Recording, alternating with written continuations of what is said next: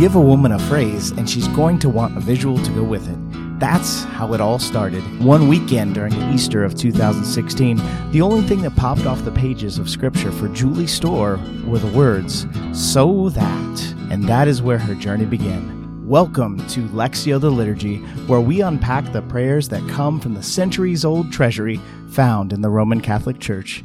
And now, here's Julie Storr.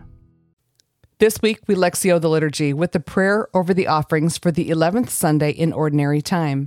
This prayer addresses the twofold needs of human nature, the physical and the spiritual.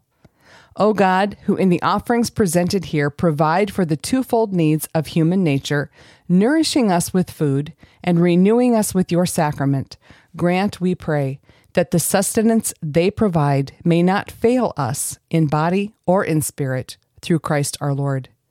Through just two simple things, bread and wine, the needs of the body and the soul are met when we receive Holy Communion. Bread and wine nourish the body.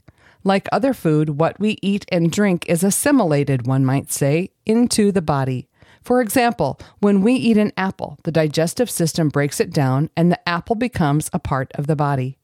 The same bread and wine, which, after the consecration, are now the body and precious blood of Jesus, become our spiritual food.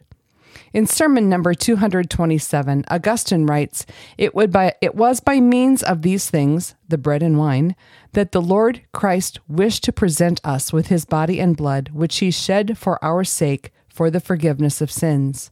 If you receive them well, you are yourselves what you receive. It's hard to fathom the power of that statement. We become what we receive. Unlike earthly food and drink, which becomes a part of us, when we receive Holy Communion with the right disposition, spiritually, we become more like Jesus. We become his body. As I thought about how the spiritual reception of Holy Communion was more important than the physical, I wondered if sometimes we have life backwards. We often think of the human person as a body with an eternal soul, but let's turn that around.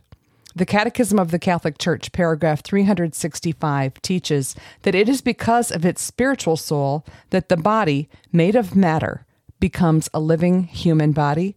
Spirit and matter in man are not two natures united, but rather their union forms a single nature. We have life because our body has a soul. We are Esthers in this place in history for a time such as this.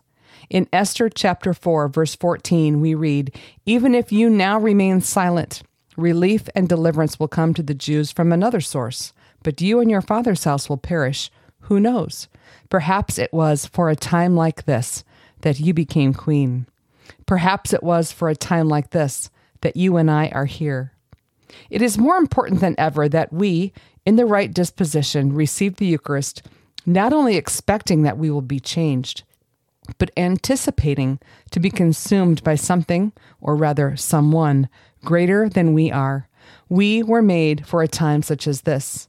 And what I love about that statement is there is no one I would rather have join me in God's plan for the world today than you. Thank you for praying with me.